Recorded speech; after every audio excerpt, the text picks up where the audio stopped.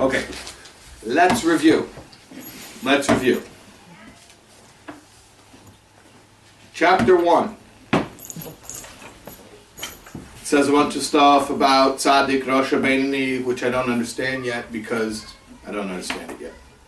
And it introduces the concept of the second soul, or the two souls. And introduces the first soul first, which is the Nefesh Bahamis, the animal soul, which is that drive for self-preservation. Chapter 2, it introduces the second soul, which is the drive for connection to God. Yeah, I would say even more than connection to God, just to become one with God. Just lose yourself in God. Yeah. Nefesh Elokis, godly soul. Chapter 3 was the composition of the godly soul. Remember the 3 intellectual components, the 7 emotional components. Chapter 4 were the modes of expression of the godly soul, the garments, thought, speech, and action. Chapter 5 was the food of the godly soul, that is Torah study. Chapter 6 was everything we learned about the godly soul and its components and its modes of expression, except now in the animal soul, just that flip, that mirror image. Remember that? And we got the definition for holy and unholy. Remember chapter 6? Okay. Then chapter 7 and chapter 8, we spoke about the macrocosm, about good and evil around us, meaning things that are holy, things that are unholy, and things that are not holy yet. And that basically brought us to the end of the first 8 chapters, which I call the lexicon, or the word bank for the Tanya. Then chapter 9, we had the metaphor of the, you remember? City. The city, yeah, the small city. 2 kings are fighting. They both want complete control. Very good. Chapter 10, we learned about which persona? The Beinoni? No, 2 types of tzaddikim. 2 types of tzaddikim. We learned about the tzaddik, the one who has no Yetzer Hara. Either he neutralized it, or he actually converted it to another Yetzer Tov. Chapter 11, we learned about the Rasha, 2 types of Rashoyim. The one who has intermittent regret and the one who has no regret at all. And then in chapter 12, we introduced whom? The Beinoni. Chapter 12, we introduced the Beinoni. And then in chapter 13, who did we talk about? The Beinoni. And now we're on chapter 14, and who are we going to continue to talk? Beinoni. Okay. Beinoni and more Beinoni. Because that's what the book's about. It's called Sefer Shel Beinonim, right? Okay. All right, so let's talk about the Beinoni.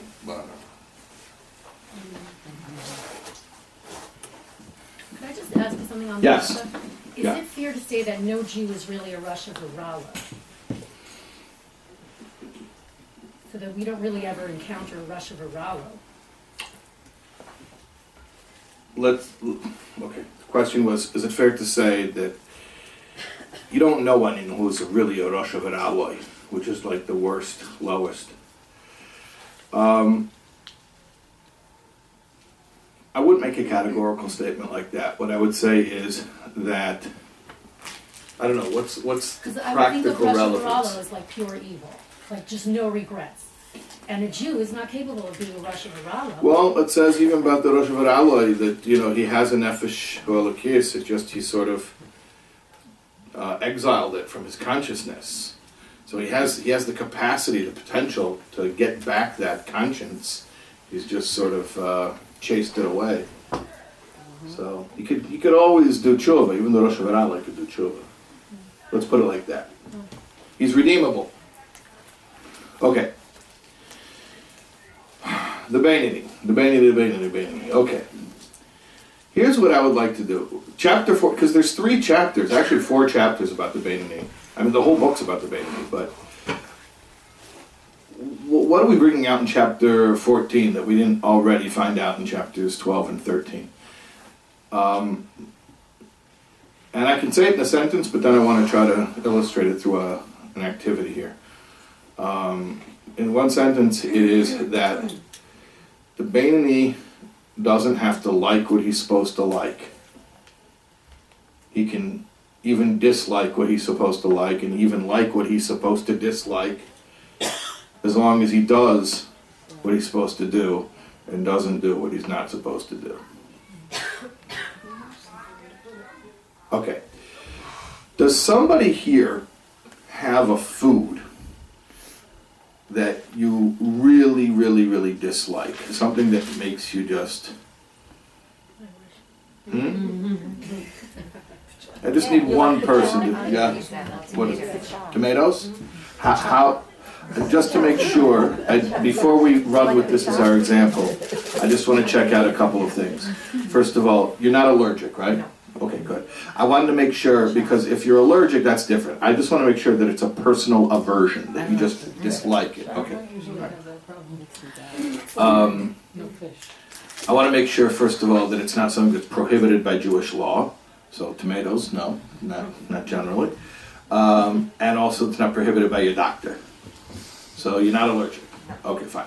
So technically, there's nothing stopping you halachically or medically from eating tomatoes, but you really, really don't like tomatoes. And just to make sure this is going to work as an example, do you eat tomatoes? So if I'm in a public setting, Yeah. I won't pick them out of a salad. Right. I think it's rude. I'll eat them, but I need like a cup of water. It's very difficult for you. Okay. I don't care for them. Don't care for it. Okay. You find it revolting. Like if I make Yeah. a salad, I'll put cherry tomatoes in because like that I know they're not going all over the salad. No, because I won't not serve them in my house, but I Right. don't care for Okay. them. So I overcame I can't have it anywhere near me. You can have it near you, but really you'll go to great lengths to avoid consuming Personally, tomatoes. but I won't try to affect people Okay. around me. And because you find it revolting. Not Not your thing. Okay. That's great. That's perfect. This will work. Okay. that will work. This will work. Okay. So here's what we're gonna do. We're gonna have a bet. The bet goes like this. The bet is that you're going to have to get yourself to love tomatoes. And how will we determine that you love them? There will be a lie detector test, a polygraph, which is 100% accurate for the purpose of this hypothetical scenario. And if you will, and we're going to ask you a bunch of questions about your love for tomatoes, and if you will successfully answer that you love the tomatoes in all sorts of different ways, just to make sure that it's really, really true, you're going to win $1 million. It's a bet, though, because it's not just a prize. It's you have skin in the game. If you fail the lie detector test, if you don't love tomatoes, you're going to owe me $1 million. What are the measures? Hmm? What's the measure of love? We have a whole battery of questions about. We ask you about your love of tomatoes. It's about 40 or 50 questions that a person who loves tomatoes would answer a certain way, and you're answering all these questions on the polygraph. So we will know, indeed, if it is a sincere love or you're just paying lip service. Okay. That's bet number one. You follow it? You follow the scenario? Okay. Bet number two. Bet number two is you do not have to tell me anything about your feelings for tomatoes. Your feelings for tomatoes, in fact, are irrelevant to bet number two.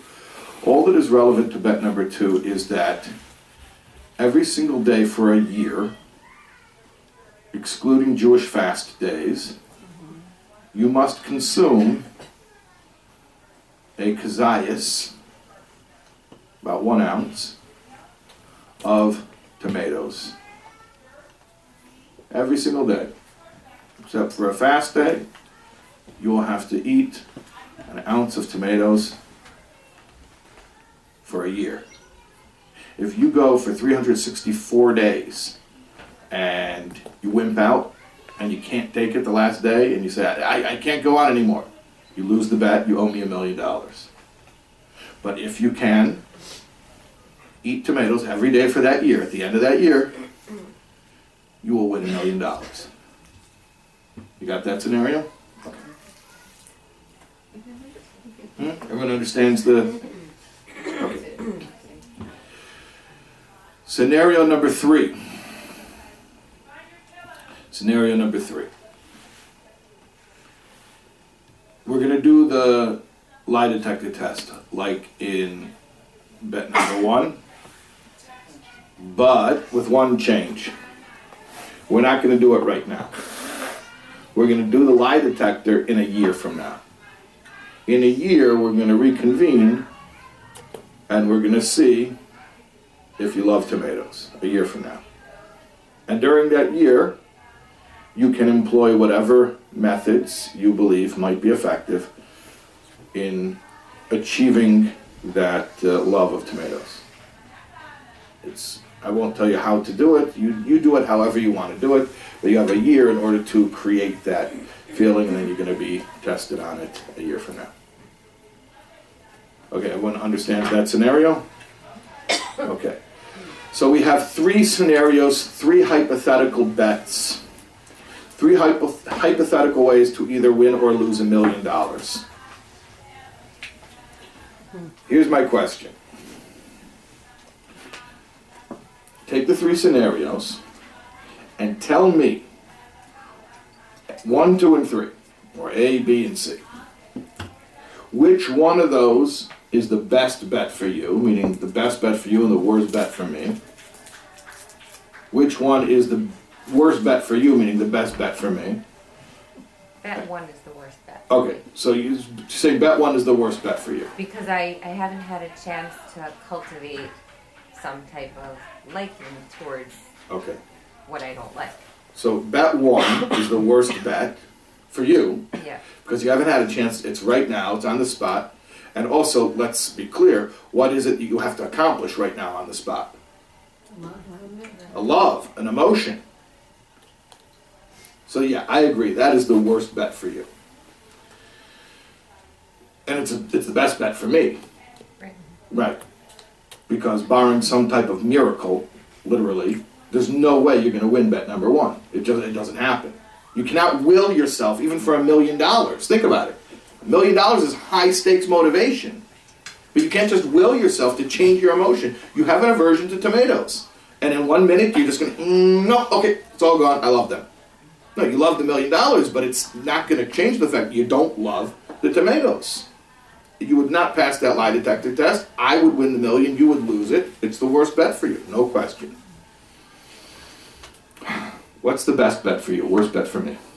Probably number 3, because I have a motivation at the end of at the end of the year, and I can do whatever I need to do to change that emotion within me, or not change it, to work on Arousal. I think number 2. At number 2. number Because you don't have 2, to change the emotion. an ounce for 365 days a year, and then after, For $1 yeah, but million. no, but you didn't change anything because after that you don't have to eat the tomato. But that was After right. the 300 So that's the best bet. Yeah, let's clarify. In bet number 3, there is no tomato eating involved. We don't test it by having you eat tomatoes. There's no tomato eating. It's purely It's emotional. a change of your mindset. It's no, not your mindset, your emotion. Emotion. Change of your emotion. In bet number 2, there is tomato eating, a lot of No it, emotional. but there's zero emotional. Zero emotion. Yeah, there's absolutely no emotion. That's the easiest. Yeah. Right, right. But then from what Rabbi Tab was trying to show, you're not really gaining anything from it. You're getting $1 million. The action. The action. I'm is what's asking you, needed. where are you going to win the $1 million easiest? Probably number 2, but yeah, The action is Number what's 2. necessary to win, yeah. as opposed to changing your emotion. And it's easier. Which is Action's harder. easier than The action is easier. Number 2 is Number 2 is the the easiest. best bet for you. If I were coaching you, I would advise you, bet number 2, because it's a simple discipline. You just force yourself to eat the tomato. Of course you're hating it, but $1 million is a lot of motivation to go through whatever displeasure you're going to experience for the few minutes you're eating that ounce of tomato every day. And then you're done. then you're done. You win. And which bet, by process of elimination, is sort of in between? Number 2. Number 3. Number 3 is harder than bet 2 because you have to change emotions, not behaviors. And you're not given a direction. Hmm? And you're not given a direction. It's very hard for you to try to love something. Well, without I don't give the exact- direction, I don't tell you how to change Right, your it's emotions hard. about it. In order to, you say it makes it harder? Yeah. Uh-huh. Okay. Well, then let me change it because I don't want that to be part of the parable. If you want a method, I would give you a So method. there's a how-to book. I would give you a how-to book for changing your emotions about it. And nevertheless, what I would say is bet number 3 is harder than bet 1 because hold on a second. Bet number 3 is harder than bet number 2 because bet number 2 is all behavior and bet number 3 is emotional. However, it's easier. Bet 3 is easier than bet number 1 because bet number 1 is change your emotions like that. And bet number 3, at least you're given some time to work on changing your emotion. But In this- one, you don't eat the tomatoes either? In 1, you don't eat tomatoes either. Right. So it's emotional. So in chapter 14, one of the things we learn about Beinoni is that anyone can be a Beinoni. Why? Because in order to be a Beinoni, you do not have to change your emotions. The emotions are not directly and immediately under our control. Now, I'm making sure to say directly and immediately because as we go on in Tanya, we will discuss how to start to change our emotions. But what I mean by they're not directly and immediately under our control is, you had the $1 million, that's a high incentive for changing your emotion, and nevertheless, you cannot will yourself, even with a high level incentive. It's not a question of motivation. I want, okay, let's talk about what we're really talking about here. Let's just say it, okay? So Hashem gave me 613 commandments. In an ideal world, I would be, really passionate about all those commandments. I would really love doing all the 248 positives, and I would really detest the idea of transgressing any of the 365 negatives. In an ideal world. And if indeed I were such a person who had extreme love to do every one of the 248 positive commandments, and extreme dread and disgust to transgress one of the 365 prohibitions, if that was my emotional state, what would you call me? What is that? That's the tzaddik. That's the tzaddik. The tzaddik is the one who has real emotional motivation in line or aligned with Hashem's will. Yeah. If Hashem doesn't like it, the tzaddik doesn't like it. If Hashem likes it, the tzaddik likes it. But it's hard to sustain action when you don't believe in it or love it. So the Beinoni, you point out correctly, it's hard to sustain the action in the absence of having a passion. And we'll get to that issue. That does become an issue. But at least right now, remember, we just were introduced in chapter 12 to our first real tool. Remember back when 2 weeks ago we started chapter 12, and I said this is our first real tool for our toolkit. Remember what that was? They have this instinctive... The instinct of what?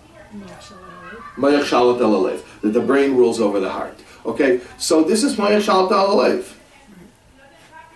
Mayach shalat el alev means that it doesn't matter what my heart desires. I might be attracted to that which is prohibited to me. And if I were a tzaddik, I wouldn't be. I would be revolted by whatever is prohibited. And furthermore, I might be turned off by things that are obligatory to me. And if I were tzaddik, I wouldn't be. If I were tzaddik, I'd be very excited about all the things I'm obligated to do. Because my emotions would be aligned with the Ratzon Elyon, with the supernal will. But the Beinoni is not so. And nevertheless, because the Beinoni has this, well, not the Beinoni, because we all have Mayach Shal Alev. Remember, we established this. That Mayach Shal Alev is not a unique thing, it's universal. It's inborn. It's inborn, it's innate, it's natural, it's human. It's universal. We all have Mayach Shal Alev. So the Beinoni doesn't have to exercise anything that anybody else doesn't have. Beinoni doesn't have to exercise anything that not everybody has. What the Beinoni uses to be a Beinoni is that which everybody has. And that is the ability to say, hey, Bubula, it's okay that you don't like the mitzvah. Don't worry about it. Or, it's okay that you don't like the tomatoes. Nobody's forcing you to like tomatoes, but you got to eat them. Now, tomatoes, you don't really have to force yourself to learn to eat tomatoes because there's no mitzvah to eat tomatoes. But let's say tomatoes is our mashal, it's a parable here for mitzvahs, then, you don't have to enjoy every mitzvah. Sometimes you do, sometimes you have a tzaddik moment. What do you call that when you actually want to do the same thing that Hashem wants you to do? That's like a little tzaddik moment, right?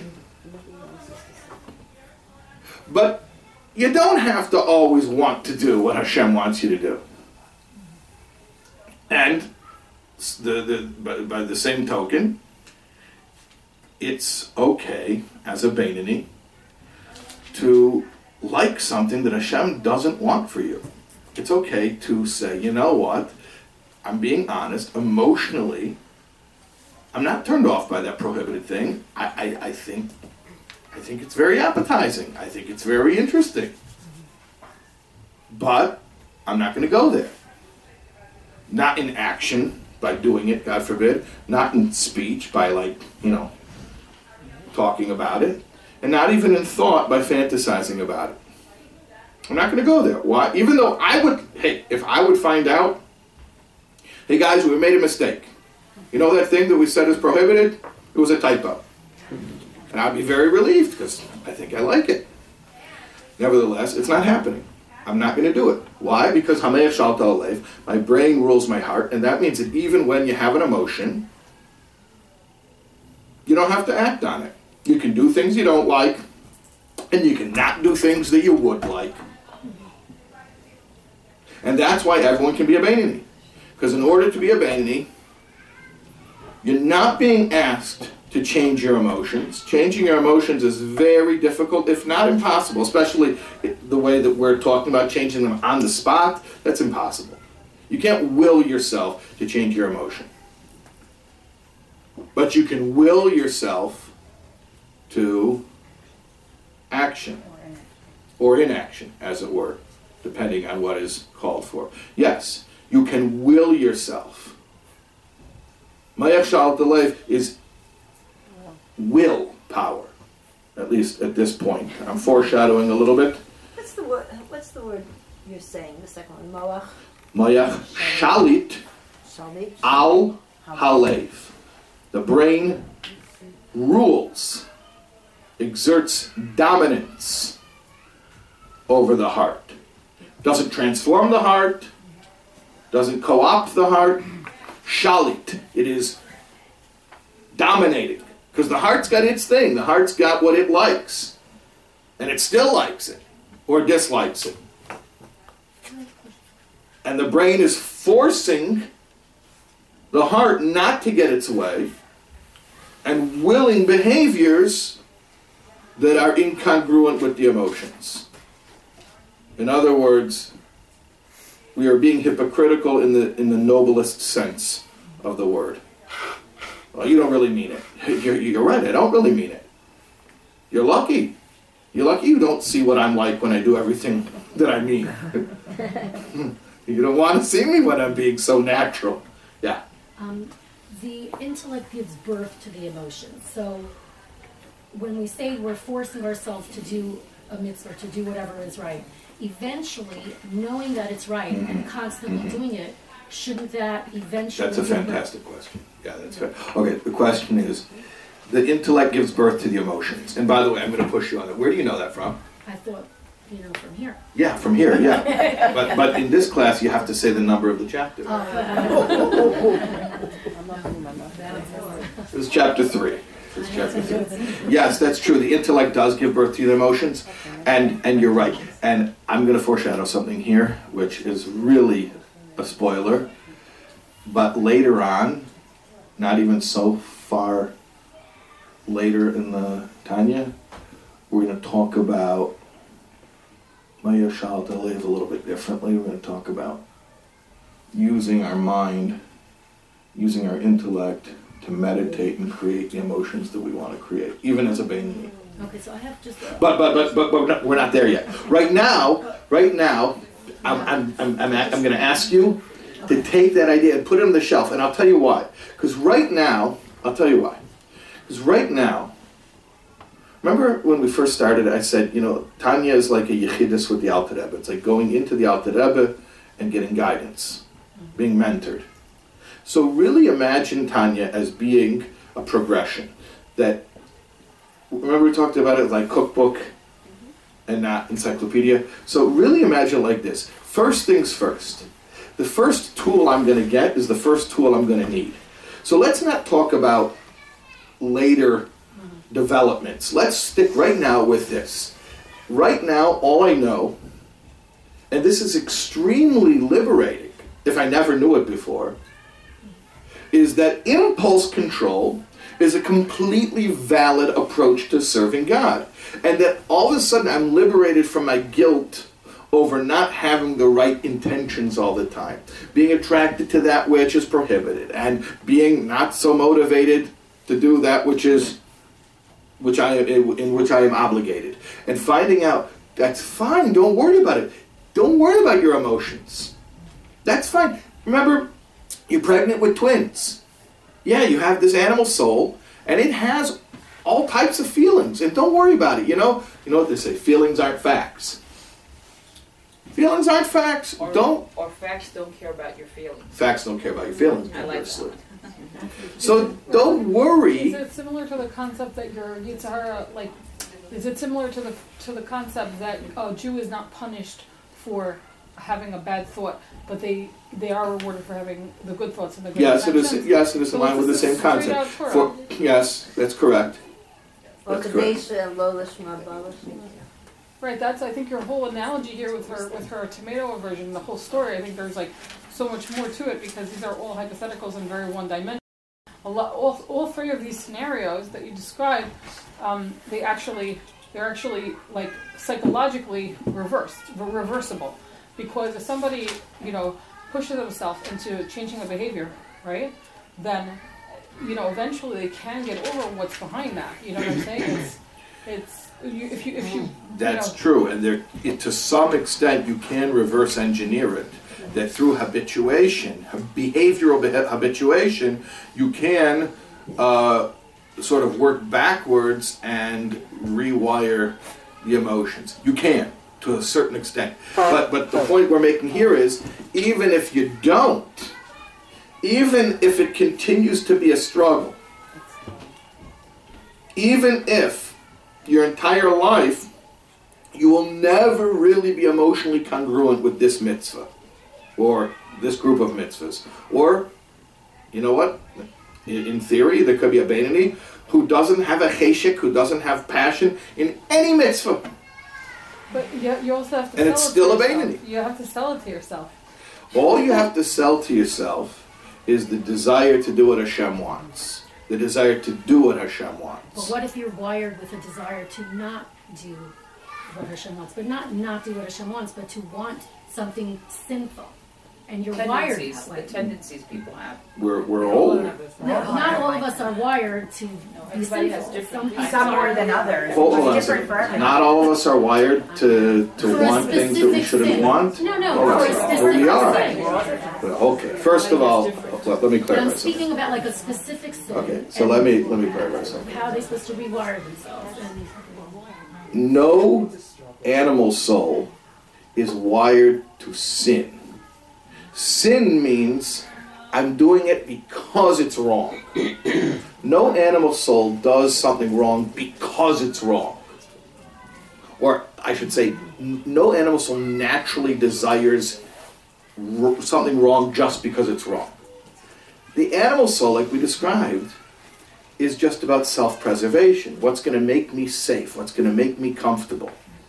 And the animal soul says, look, I'm sorry, I can't help it. This thing might be wrong. But if it's wrong, I don't want to be right, because this is what I feel will make me comfortable. This is what's going to make me feel safe. This is what's going to make me feel secure. So the animal soul doesn't want sin. It's actually it's like sin is an irrelevant term. But I'm saying, So is mitzvah, by the but way. I'm saying if it's wired to want something that biblically is sinful. Let's just say it. Why don't we just Right. say it? Why don't we just say the word? I'm just saying, like, you know, But God wired that person that Okay. way, so But what I'm saying is, everybody's animal soul is wired to want to do whatever it is that I feel will make me comfortable, it's more than comfortable, happy. happy, fulfilled, whatever it is. Remember, in Tanya, things that we think of, that we normally think of as being very lofty motivations, in Tanya turn out to be extremely selfish motivations. So if you say, I'm not doing this for my pleasure, I'm doing this because of a deep sense of fulfillment. Ladies, we've been learning Tanya long enough. Let me ask you a question. A deep sense of fulfillment. Is that godly soul or animal soul? That's animal soul! One time I was teaching a group, and I was trying to bring out this idea. Like, the animal soul is like... The animal soul is not just the base, biological, body pleasures. The animal soul can even be fairly refined. It's not about what you want, it's about who you want it for. If it's for yourself, it's animal soul. If it's for God, even to your own detriment, so to speak, then it's the godly soul. So one time I brought in the Maslow's hierarchy? So Maslow's hierarchy, for those who don't know it, it's like a triangle.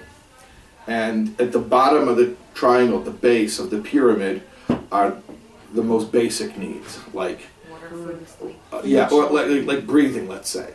So if somebody can't breathe, and you say to them, "Hey, what do you want to get for lunch?" They're like, "Well, I have more pressing matters right now. I can't breathe. But once I'm breathing, then we can talk about lunch."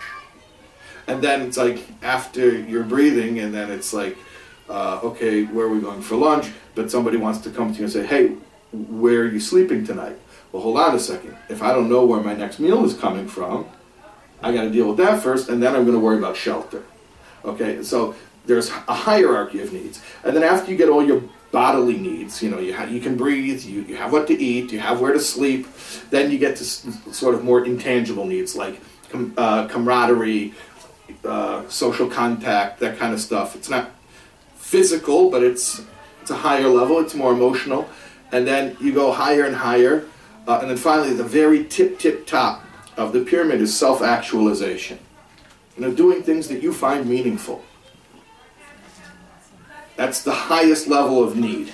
But Maslow's hierarchy is that, his theory is that you don't go for self-actualization. You don't look for meaning until you have dealt with the lower level needs. At any rate, I brought this into a class and I asked them, where on the pyramid is the cutoff? Like, draw a line between animal soul and godly soul.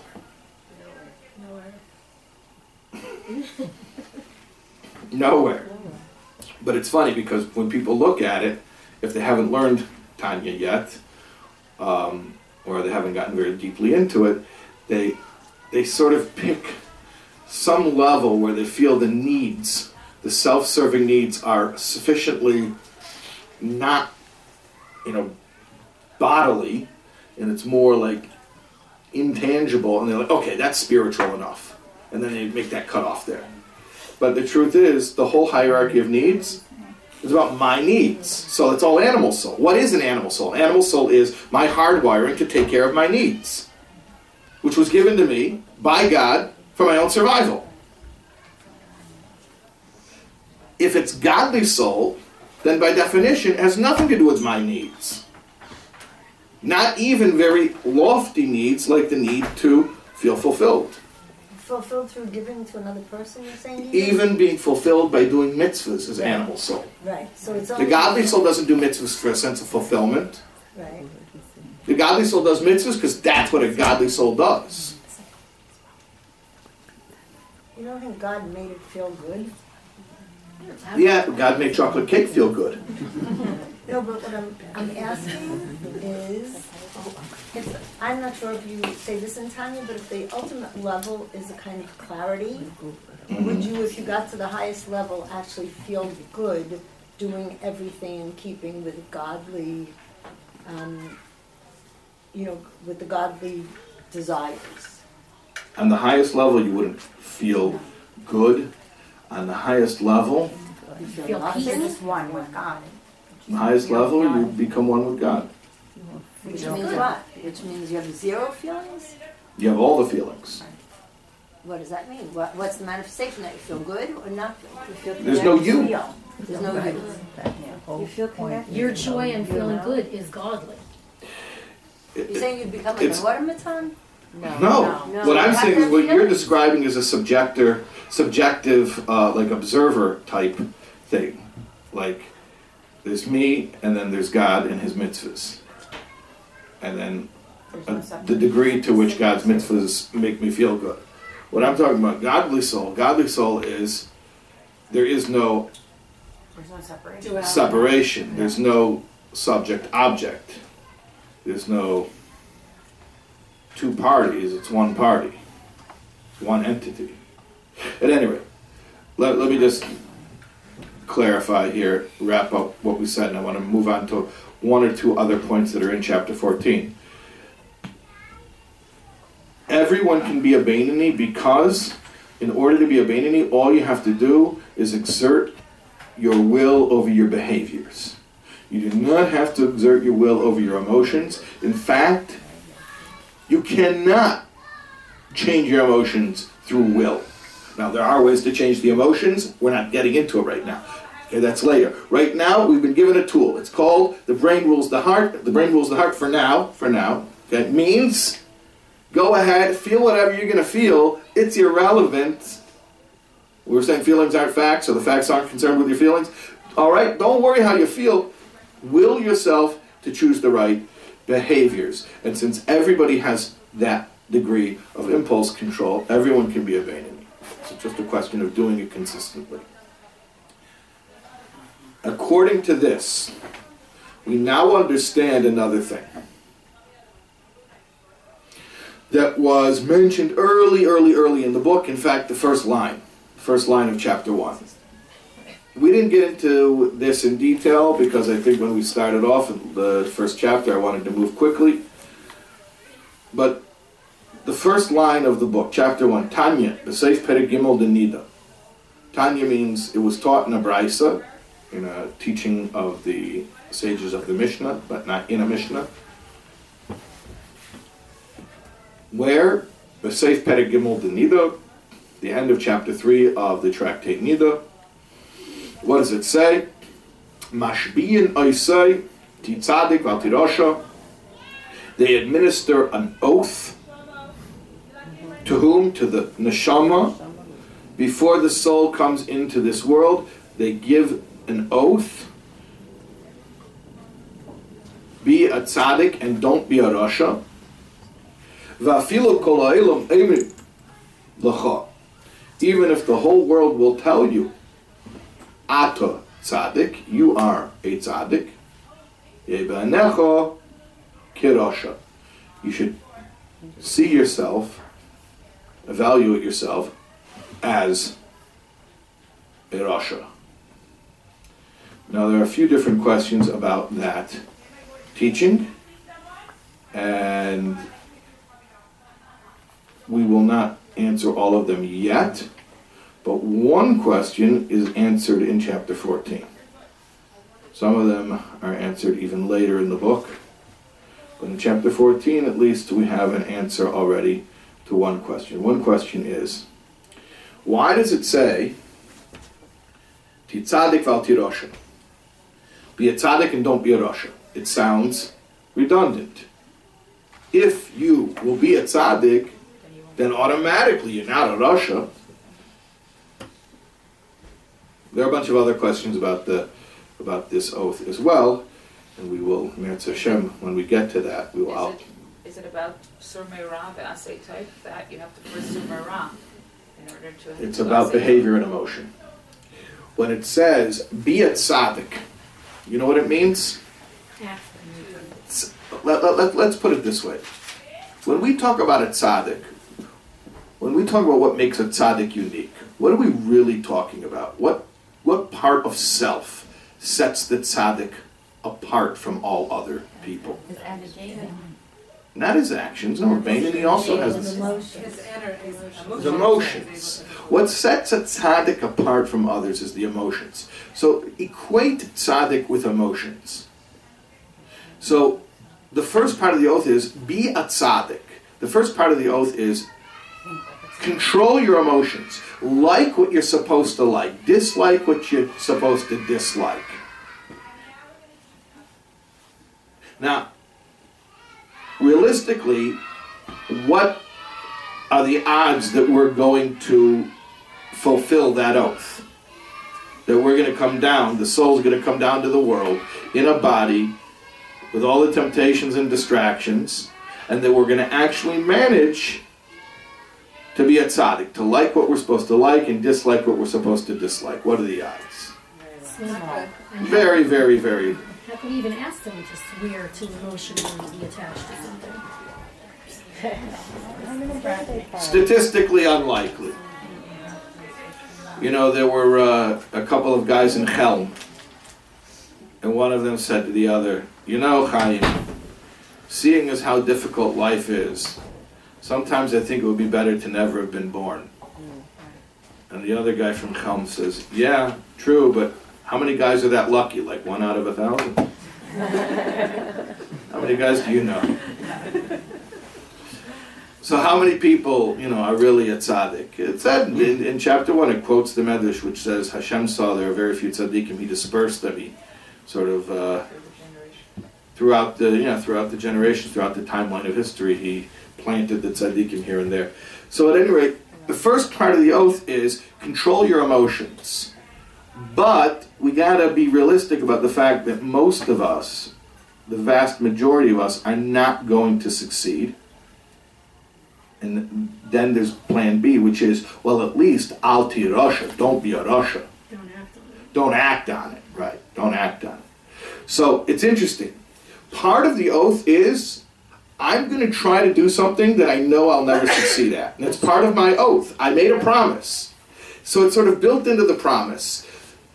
You're not going to accomplish it, but you're not allowed to not try. That's why even a Beinoni, to some extent, is supposed to try to cultivate a geschmack in mitzvahs and try to convince himself to have an aversion, to be turned off by things that are prohibited according to Torah. And Chazal, our sages, coach us in these types of things. Like, they tell us to contemplate the fact that all the pleasures of this world, all the delicacies, all the good food, that it's fleeting, that it rots. So what's the point of thinking about something like that? Am I really going to turn myself off from food so I become like a tzaddik who can't... You know what a tzaddik looks at a piece of food, all they can see is a potential mitzvah. All they see is that amount of caloric intake equals this amount of mitzvah doing. That's all they see. It's not that they only focus on that. That's all that registers with them. Okay? So, I got to admit, is it going to ever happen that I'm not going to have an animalistic reaction to the food, that I'm going to know that it tastes good, that I'm going to know that I like the feeling of being full? Okay, but to whatever extent I can cultivate an emotional aversion to the idea of, pleasure for the sake of pleasure. Like it's, I mean, if I feel it, okay, I end up feeling pleasure. But to actually to value it as an end in and of itself, as a goal, as something to pursue, no, that should gross me out a little bit. A little bit. Now, is it ever going to totally gross me out? No. But that's what it means, the part of the oath, be a tzaddik, is to whatever extent you can try to get yourself emotionally aligned with Hashem's will for you, do the best you can. Do the best you can. It's not you'll make life easier. You're obligated. This is what Hashem wants from you. This is what He sent your soul into the body for. Remember, your soul before it went into a body only likes what Hashem likes and dislikes what Hashem dislikes. Hashem could have kept your soul up there. Hashem sent your soul down here so that you can like what He likes and dislike what He dislikes under adverse conditions. Now, are you going to ever completely like only what He likes and dislike what He dislikes? No, you're not going to. It's not the goal. It's not required. But it is required that you at least try to succeed to whatever extent that you can. And then, whenever you fail, meaning at the point where you just say, you know what? I'm fooling myself. I'm not a tzaddik. I still have attractions to things that I shouldn't. Or I'm not hyper-motivated and passionate about all the things that I should be. Okay, fine. So that's the plan B. That's the second part of the oath. At least don't be a Rasha. Don't act on it. Control your behavior. Yeah? Just so, question, there's... Sorry. I'm sorry, do you want to say something? Go ahead. A tzaddikim made by Hashem, or they accomplish it? Are tzaddikim made that way, or do they accomplish it? Yeah, because you just said... The short answer is that they're made that way, yeah. So they get no credit for their behavior. Yeah. So... And the Beinoni is doing a much harder job. Okay, so since you bring it up, in chapter 1, one of the sources from our sages that the Alter Rebbe brings up is a Gemara from Bava Basra where Eov contemplates and he says, Rabbeinu Shalom Barosa Tzadikim, Barosa Rashoyim. Master of the worlds, you created Tzadikim, you created Rashoyim. Now, I'm not going to get into what it means, you created Rashoyim, because that sounds funny. You created someone to be a Rasha, so he's condemned, he's doomed to be a Rasha. But let's get into this part. What does it mean, Barosa Tzadikim? You created people to be Tzadikim? You created people to be Tzadikim means there are only very few people who will succeed to be emotionally aligned with Hashem's will for them 100% through and through. And that's something that is... It's not that if you didn't accomplish it, not that you didn't work hard enough. You weren't given that ability. It's but just, they did right. work to get it. They didn't just come here and No. They're made that some way. effort. No, their effort is for other things. Okay. Yeah, we'll do like that.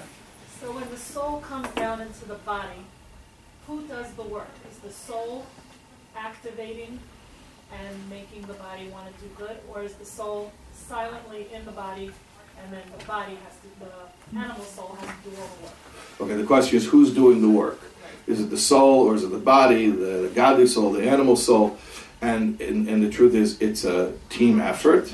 And remember that third soul that we spoke about, the Nefesh HaSichlis, which is the chooser, the one who listens and interprets and plays diplomacy between godly soul and animal soul. So it's the totality of you. It's the whole package. So the soul's not silent, it's active. For sure not. The soul's not silent. Yeah, but you have to be quiet in order to hear it. Yeah. And one more question, then we're going to finish up. Yeah. Oh, the term Gadol Hador that's used. Is such a person a tzaddik in the way that Alter Rebbe defines tzaddik? The Gadol Hador, which is a concept in Chazal, there are levels of tzaddikim, like we spoke about before. One explanation of tzaddik Gomor is a unique person, one unique person in a generation. And then all other tzaddikim would be tzaddik Viraloi.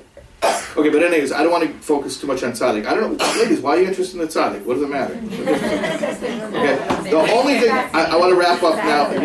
Give me 10 more seconds here. It's over. The only thing you got to know about tzaddik is this. The only thing you got to know about tzaddik is this. There is a concept, and this is the end of chapter 14, okay? The end of chapter 14 is, there is such a concept of emulating a tzaddik. Emulating a tzaddik. What does it mean to emulate a tzaddik? What is the hallmark of the tzaddik? Actions and emotions, but you can't. Emotions. What is the hallmark of the tzaddik? Emotions, emotional perfection. Right. So there is a concept of emulating a tzaddik, which means there is a concept of cultivating purity of emotion, and at the same time, you should remember that is not your obligation or your goal. You do not have to achieve it. You emulate it. You try to work closer to it, but that is not required of you to actually achieve it. What is required is action, behavior, behavioral perfection. So we do emulate the tzaddik. We do try to refine our emotions to the extent that we can. But when invariably we hit our ceiling and we're not aligned emotionally with Hashem's will, we remain behaviorally aligned with Hashem's will at all times. Make sense? Yes. Yeah? Okay. All right.